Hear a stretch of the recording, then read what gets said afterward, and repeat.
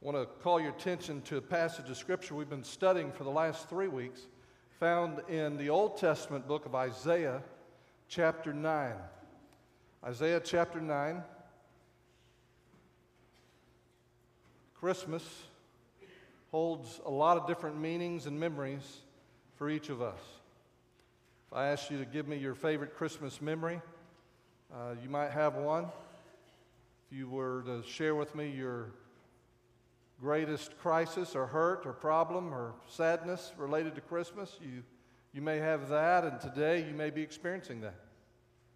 It may be completely internal, something that you can't explain even to those closest to you, but for whatever reason, there is a darkness, a sadness on the inside, even as we are celebrating Christmas. Maybe you lost someone this year or in past years, and their memory is causing you to experience grief.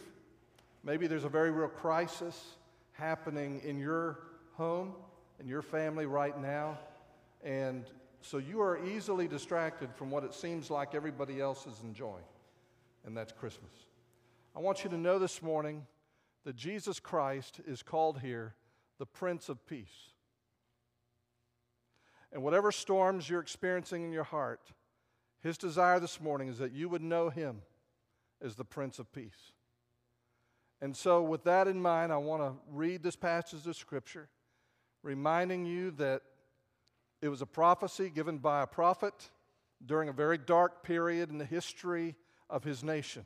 Judah and Israel were divided. There was a northern kingdom, a southern kingdom.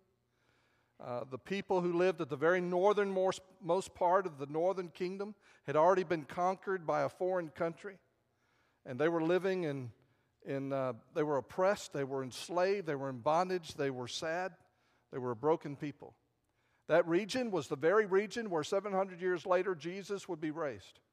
It was called Galilee. And Isaiah 9 is addressed and talks about those people.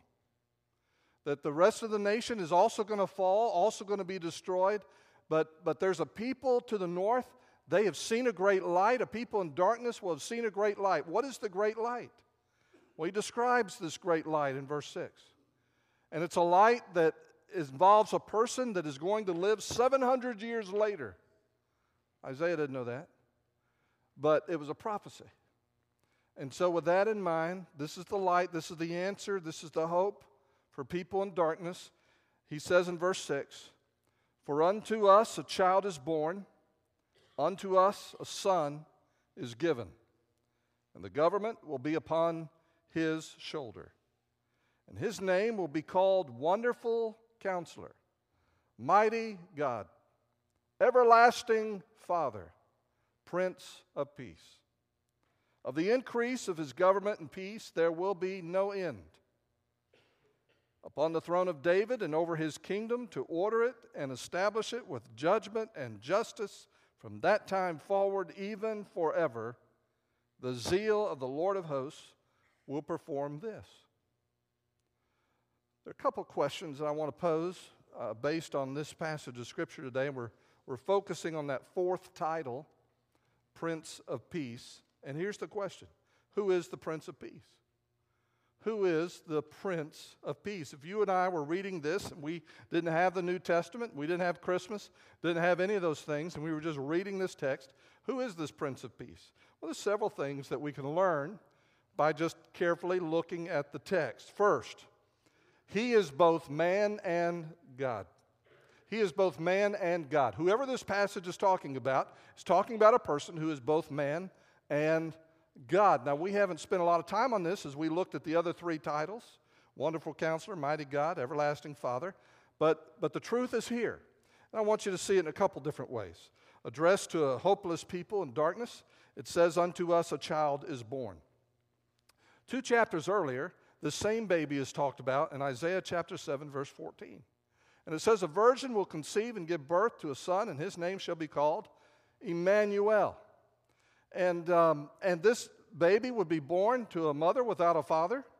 It would be a miraculous birth, and he's going to be named in Hebrew Emmanuel, which means God with us. Now that's a big clue, isn't it? And so this child is born, But he is understood from the beginning, even by his name, to be different than any other human being that has ever been born. Unto us a child is born. Unto us a son is given. That's a little odd, because usually a son is given to a couple, given to maybe an individual mom, but it says unto us a son is given. And I can't help but think about the New Testament scripture, the one that many of us learn early on if we were raised in church, John 3:16, for God so loved the world that what did he do? That he gave his only begotten Son, that whosoever believes in him shall not perish, but have everlasting life. A son is given, and the Father is said in John 3:16 to have given his own Son. Now, it goes on and describes these names. Now, these are not names that God is giving to the baby. These are names that the people experiencing this child, who would encounter this child, they experience him, and because of their experience, they call him Wonderful Counselor. Because of their experience with him, they call him Mighty God and Everlasting Father. Now, that first one, Wonderful Counselor, we studied it a couple weeks ago, and it says that obviously that he's someone of great wisdom. But it adds wonderful to it. And wonderful, we say it all the time. Well, that was wonderful. That was great. Wonderful, wonderful. But when you think of the word wonder, you know, the seven wonders of the world, we're talking about something that's so awesome, so amazing, and it's actually the basis for the word miracle. And this person, when he gives counsel, it is awesome counsel. It is wonderful counsel. And it speaks to something beyond a normal human being. When it says mighty God, it uses a Hebrew expression, El, which means God, Gibor, mighty, mighty God. And that is extremely unusual. In the Hebrew mind, outside the Jewish world, people might refer to men as gods. But in the Hebrew mind, that was blasphemy. And yet here's a child is born, son given, and he's called mighty God. And lest there be any mistake, lest we back up and say, well, he was just talking about how wonderful this guy was, so he just calls him mighty God as if he was a great person. In the very next chapter, in chapter 10, it uses the same expression, El Gibor, to refer to the God that people turn to when they've been disobedient. They turn to El Gibor. They turn to mighty God in the very next chapter. Now, how likely is it that an author is going to change gears from one chapter to the next? It's not. And so this child born, son given, is called mighty God. And then it calls him everlasting Father. And it's unusual to call a baby father. And we studied that last week, and how Jesus came, and the dominant way in which he chose to reveal God was as Father. Over 189 times in the New Testament, he refers to God as Father. He taught us that. That's a very rare usage in the Old Testament, very dominant one in the New Testament. And Jesus, some aspect of who he is, would cause people to call him everlasting Father. Well, what's really significant there is the word everlasting. Now, how many of us are everlasting? You may have thought your little kid was everlasting, but we all tire out. We all wear out. No one is everlasting, but this one is called everlasting. And then we come to this title, Prince of Peace. But that's the first thing I want you to see. He's both man and God. We could dive into that, spend all of our time talking about that, but I want to keep going. He's not only man and God, but number two, this Prince of Peace, he is a person. He brings peace to the ones he rules. He brings peace to the ones he rules. That word peace in Hebrew means shalom. I think that's a really cool way to greet one another. So if y'all want to start something new this week, just say shalom. And that'll be a great conversation starter. You say, what do you mean by saying shalom? I say, well, I worship the Prince of Peace. You can just start talking about it. What is shalom? Shalom means whole. Shalom means the absence of conflict. Shalom is describing life in the presence of God and when God's in charge. When God rules, when God is in full control, when it's the way he wants it to be, we call that existence shalom. And and so that's what life looks like when he's in charge. And by the way, that's the way life is as God intends it to be. If we listen to him, follow him, allow him to live his life through us, we can experience shalom. We'll say more about that in a moment. But shalom is life as God intended it to be. Now, in the Old Testament, there's a teaching that there's a kingdom of God coming. It's throughout the Old Testament. And it is taught with greater and greater clarity, starting in the book of Exodus, and then you move into the prophets, and they are looking forward to the time when God is going to come, whoop up on all the enemies, and put the world back the way God intended it to be. See, one of the greatest mistakes you and I make is thinking that the world today is the way that God made it originally. And when we get in a conversation with somebody, especially someone who doesn't know God, they really have a problem with that. And the reason is because you and I say that God made the world. Amen? I mean, he did. We believe he's the creator. He made everything. The problem is when I look at the world right now, it looks pretty messed up. People are at war. People are fighting. People are killing each other. There are these killer diseases that ravage populations, ravage families, ravage children in foreign places. They have bad water. They don't have enough food. They're starving. There are people who seemingly are just serial killers. There are killer storms. Boy, last night, thunder, lightning, tornadoes, everything fell from the sky, didn't it? And Jesus looks at all of that. And when he came and walked the earth, one of the things he said over and over again, in fact, it was his core message, was repent, which means to turn, for the kingdom of God is at hand. Repent, for the kingdom of God is at hand. And so what Jesus is saying is that when I'm here with you, he said the rule of God is present. Now, what did that look like? Well, Jesus preached that. He taught that. But he did a whole lot of other things. Have you ever noticed? He cast demons out of people. He healed diseases and sicknesses. That wasn't part of life as God intended. And he makes it stop, makes it go away. Cast the demons out. Killer storm comes up. Disciples just know they're going to die in the boat. What does Jesus do? He gets up and says, stop it. And the storm stops. Why? Because that's not the way he intended weather to work. And so over and over again, we see in the ministry of Jesus what life looks like when God shows up, when God rules, when God's will is perfectly done in our circumstances. Now, we don't experience that now in our world, do we? There's a day coming. We know it's coming. And the prophets, they saw that day over and over and over again. If you go 2 chapters to the right in your Bible, you're in Isaiah 9. If you go 2 chapters over to chapter 11, I want to read something to you. Chapter 11, verse 1. Okay? Chapter 11, verse 1. Chapter 9, he's giving hope to these people. Chapter 10 ultimately talks about how all the nations that are rebellion against God are going to be mowed down. They're going to be cut down. And when you get to chapter 11, he says, but there's hope. Listen to what he says. There shall come forth a rod from the stem of Jesse. Who was Jesse? David's father. Jesse was David's father. So he says, all these other plants, all these other trees, all these other nations, they're going to be mowed down. But something else is coming.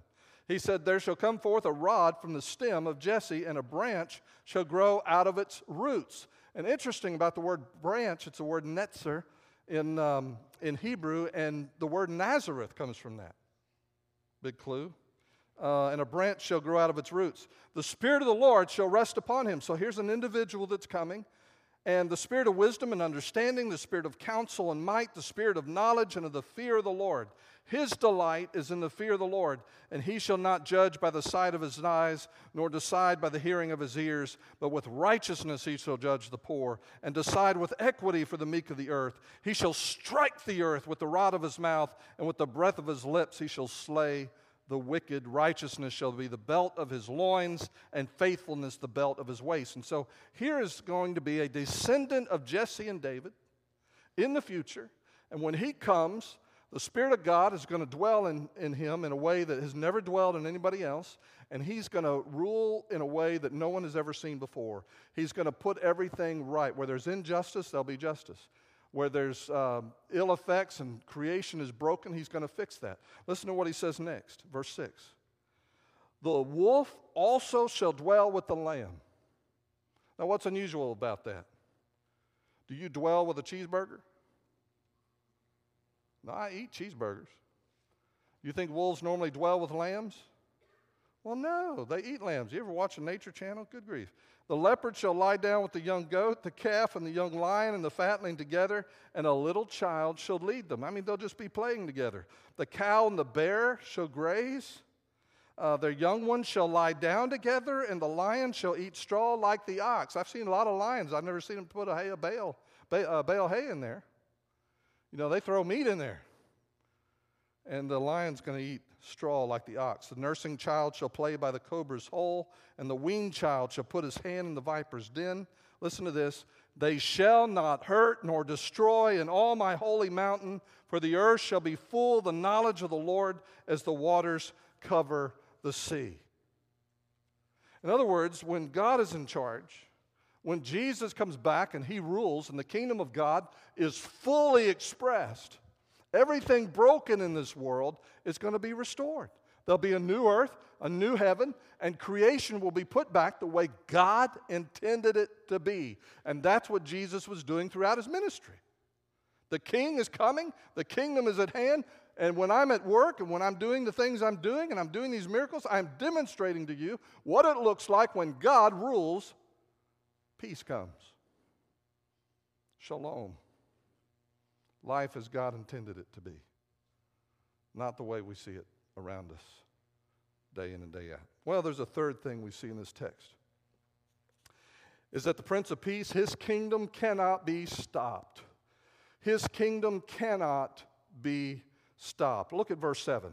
Let me just read it and make a few comments.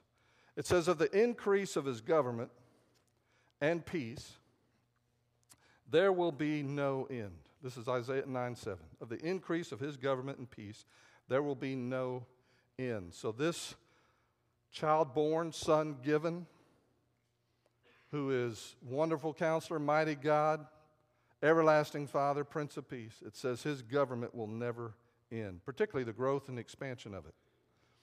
Upon the throne of David and over his kingdom. And so again, there's this reference to being a descendant of David.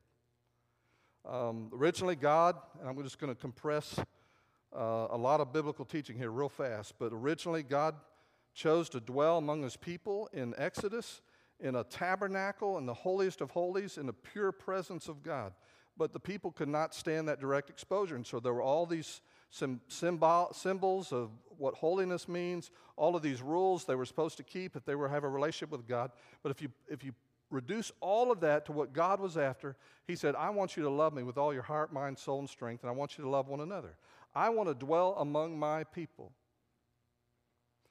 And then as you move into the era of Saul and David and Solomon, the kings of Israel, God does something remarkable. He says, I'm going to express my rule through these kings. If they will listen to me, follow my heart, I'm going to manifest my rule through these kings. Now, he didn't do it through Saul, but he does it through David.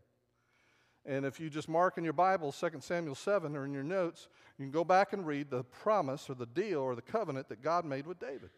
David said, I want to build you a house, God. And God said, no, you're not going to build a house for me, but I'm going to build a house for you. And what I'm going to do is establish you in such a way, because you have a heart for me, I'm going to establish you in such a way that your descendants will have an eternal reign. Because there's one coming, my son. If you go back and read Psalm 2, you discover the heart of God, that even though the world is crazy, he intends to manifest his rule through an anointed, adopted king. We know ultimately that's Jesus. But he does it through David and even Solomon.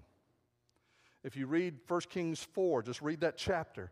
You read how under Solomon, God gave Solomon great wisdom. He was kind of the original wonderful counselor. He gave him great wisdom, and through Solomon there was peace. All the enemies were quiet.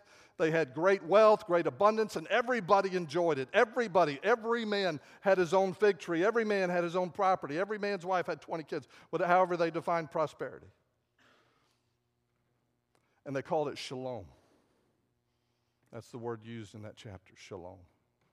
And so when Jesus comes, he is the perfect expression of what it looks like when God rules, when God has his way in our circumstances. When God's in charge, everything's different. That's true for us individually. That's true for nations. When God is in charge, everything changes. I want you to see actually a commercial that was made a couple years ago by a candy maker in England. But they're describing a true historical event that took place December 25th, 1914, during World War I. In France, they had these long battle lines. The Germans were on one side, the British were on the other. And on Christmas Eve, the Germans began to sing Silent Night. The English hollered across the couple hundred yards that separated the two opponents. They said, we're not going to sing in German, we're going to sing in English. And they said, go ahead and sing in English. And so they sang Silent Night in English. And they both kind of sang all night long, kind of a contest. The next morning, they came out of the trenches. All the food that their families and stuff had sent to the front, they began sharing with one another. And for one day, for a few hours, something remarkable took place. I want you to watch this.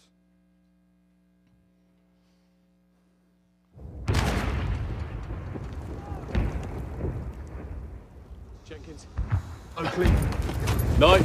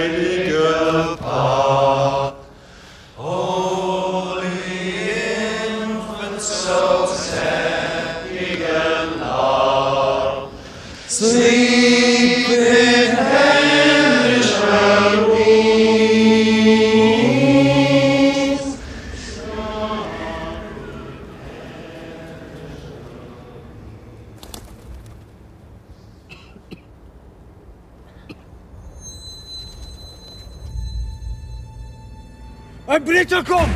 Ein Briter kommt! Jim? Jim, no, don't do it! Halt! Er ist nicht bewaffnet!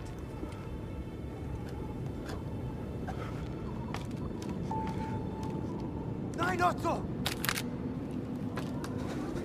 Jim!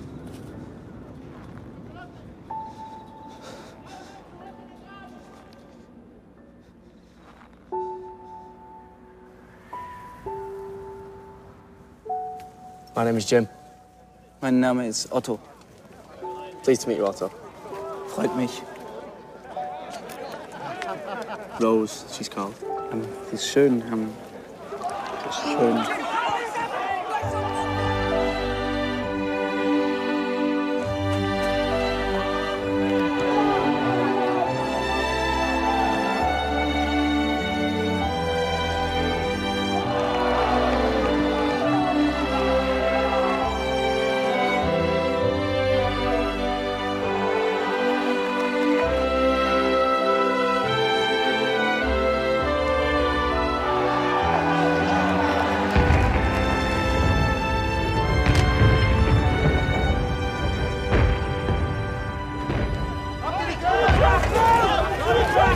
Danke. Happy Christmas. Frohe Weihnachten.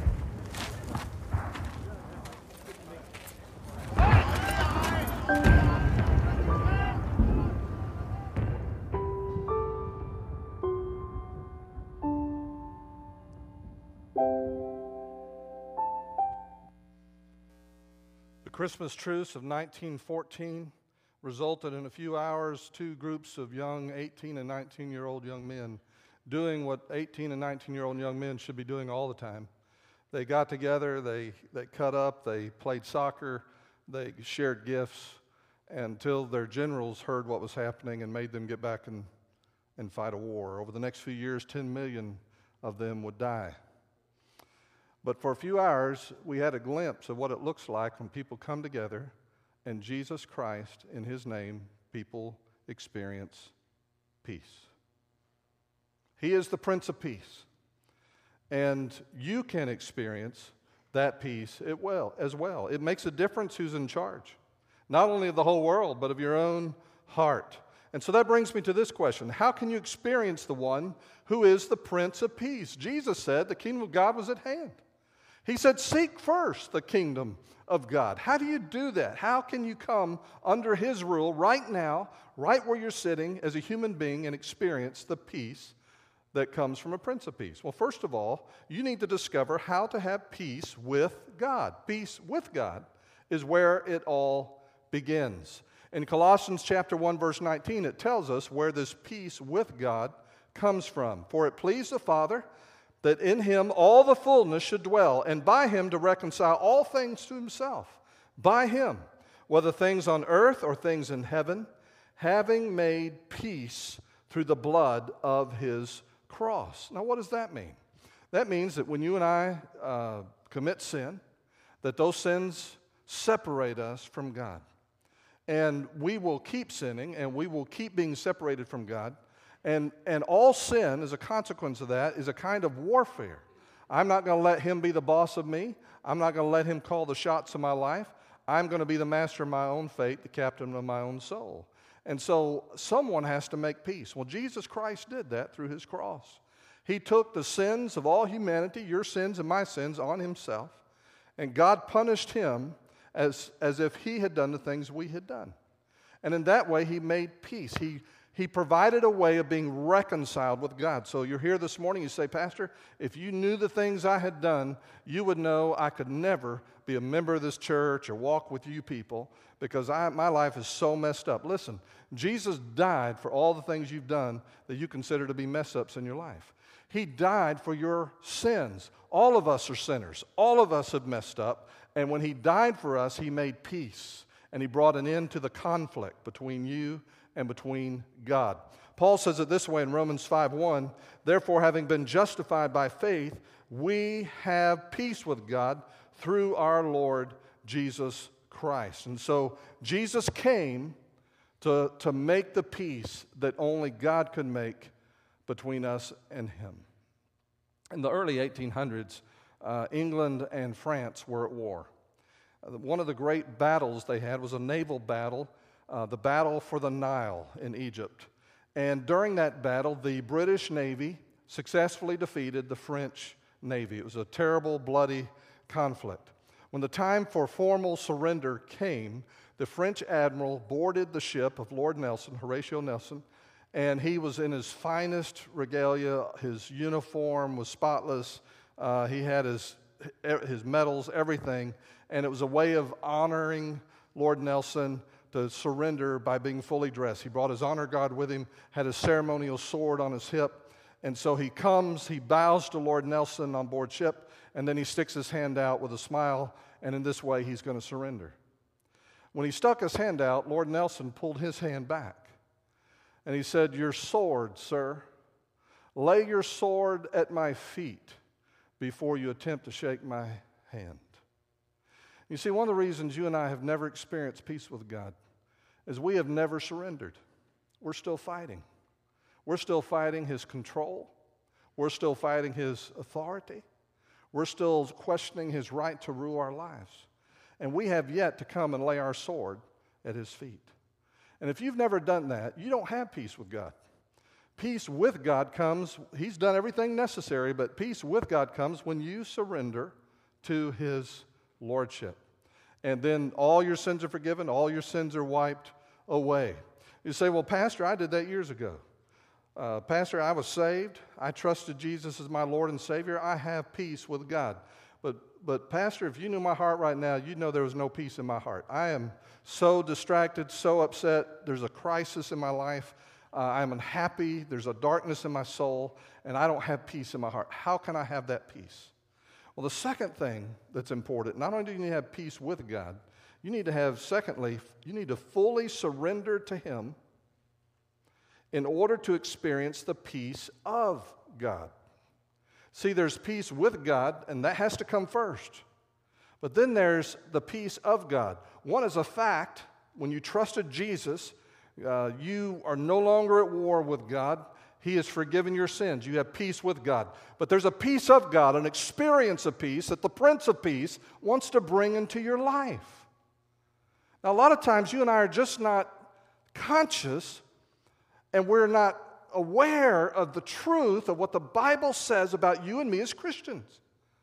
When I trusted Jesus Christ, He not only forgave my sins, but He wants to change me. He wants to change you. And so to facilitate that, He takes His Holy Spirit and He puts His Holy Spirit inside you. And the Holy Spirit is there to help you grow, to become like Christ, and to experience things like peace. The fruit of the Spirit, Paul writes in Galatians 5, is love, joy, and what's the third one? Peace. And so only the Holy Spirit can produce that peace in us. That's why I have to have peace with God. If I don't have peace with God, I don't have the Holy Spirit. If I'm not saved, if I'm not a Christian, I don't have the Holy Spirit. But if I do know Christ and the Holy Spirit lives in me, I can know the peace and experience the peace of God as His Spirit produces that in me. Now, how do I cooperate or participate in what God wants to do in my heart? Philippians chapter 4, verse 6 says, be anxious for nothing. How many things are you supposed to be anxious for? Do your math. Nothing, right? Be anxious for nothing. But in everything, by prayer and supplication, with thanksgiving, let your requests be made known to God. So that crisis you're experiencing, that darkness, that heaviness, that sadness, that pressure, whatever it is that's going on in your heart, if you're going to ever experience peace of God, He's saying you need to take that thing and you need to surrender it to Christ. You need to come and you need to bring that to Him and say, Lord, I have no control over what's happening. I cannot even be happy on my own. I can't, I'm losing a job. I've lost a loved one. I've got a sadness in my soul. Whatever it is, you come to Him, acknowledge it, and surrender it to Him. Lay it at His feet. And much the way that you were saved, when you surrender to Him, say, God, I can't save myself. I need you to save me. I can't make my sins go away. I need you to forgive my sins. I can't change. I need you to change me. In much the way you began your Christian walk, you can experience the peace of God in the same manner by coming and laying it at His feet. Now, He says that when you do that, listen to what comes next. He says, make your requests be made known to God, and then verse 7, and the peace of God, which surpasses all understanding, will guard your hearts and minds through Christ Jesus. So you have the peace with God. Here's the peace of God.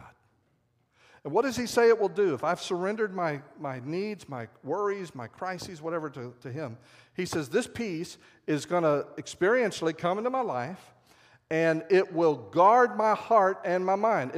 It's like putting up a wall. It means to garrison. Put up a defense around my heart and my mind. Now, does that mean that I'm going to bounce off the walls and be happy and crazy and that sort of thing? Well, maybe. Get the Holy Ghost, something might break loose. It's okay if that happens. But for most of us, I suddenly have a new capacity to deal with what's happening in my life. And I realize that there's someone at work in me, and it's not just me. And I find a new ability to be at peace, to rest by releasing these things to Him, and then His peace floods the soul. And it's like somebody just put up a wall. And no matter what's happening or what's going to happen or what might happen, I know it's okay. He's in charge, and He's going to take care of me. Colossians 3:15, he says, and let the peace of God rule in your hearts, to which also you were called in one body, and be thankful. We studied that verse a few weeks ago. This experiential peace of God, I need to pay attention to it. And when I'm getting ready to do something, if I'm not at ease with it and I don't have a peace with it, I need to stop. Because that peace of God is precious, isn't it? The peace of God is precious, and I want to keep that. I don't want to wound the Spirit. I don't want to drive Him away. I want to be yielded to Him and let His Spirit guide me with this very thing we're talking about called peace. Well, I can't accomplish this in my own strength, but my part is to surrender the stuff to Him, yield it to Him, give it to Him, and then trust Him to do what He promises. The fruit of the Spirit is love, joy, and peace. In chapter 9, in verse 6, for unto us a child is born, unto us a son is given, and the government will be upon his shoulder. When he is in charge, everything is different. And the only way he can be in charge is if the government rests on his shoulders. And that brings me to the bottom line. You can know the Prince of Peace only when your government, whoever's in charge of you, rests on his shoulders, not yours. And what a relief that is. Wouldn't it be great not to have to be God today? Wouldn't it be great not to have to take care of yourself today?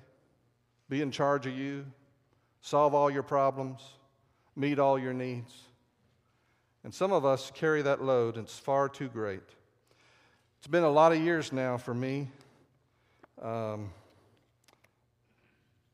on a Sunday morning in the fall, many years ago, 17-year-old, I got it. I understood that Jesus died for my sins.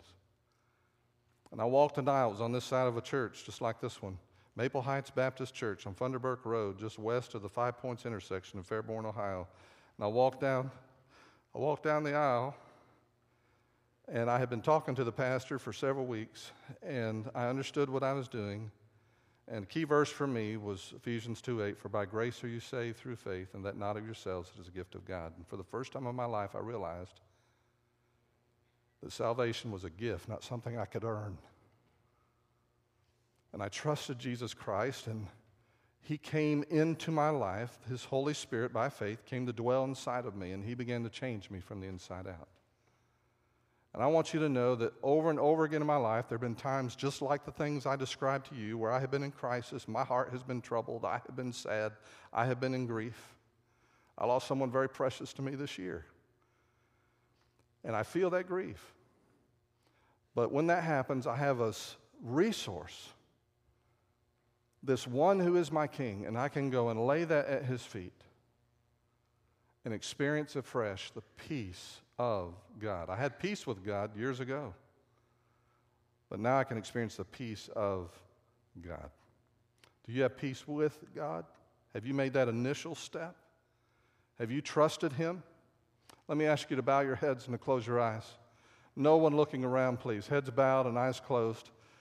Let me ask this question. Do you know if you died today, that you would go straight to heaven? If you know that, would you just lift your hand up and put it down? If you died today, you would go straight to heaven. Thank you. All over the room, people did that. Praise the Lord. But you know, some of you weren't able to lift your hand. And I want you to know that there can be a tremendous and dramatic change in your life today. Jesus didn't come and die on the cross so that you would work really hard to go to heaven. Jesus came and died for your sins.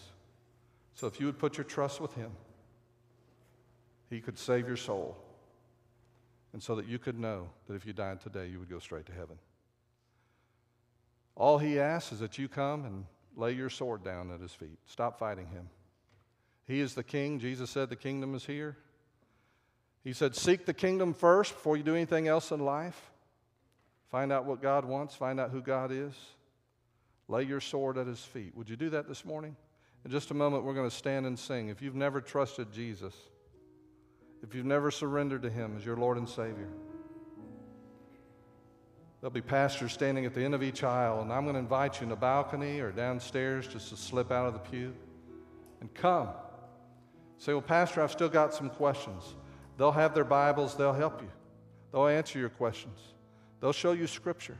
You can read it for yourself, how a person is saved and how you can have everlasting life. And so I want to invite you to come when we stand and sing. And then, brother or sister, if you're struggling this morning, your heart's not at peace. The way you get peace this morning is the same way that you were saved. You've got to come and trust Jesus with your trouble. Come and lay that trouble, lay that grief, lay that crisis at his feet. And if you need one of the pastors to pray with you, or if you want to pray with a friend there in the pew or down here at the front, just come. Just come. Let this be a time where you respond to the Holy Spirit and what he's saying to you.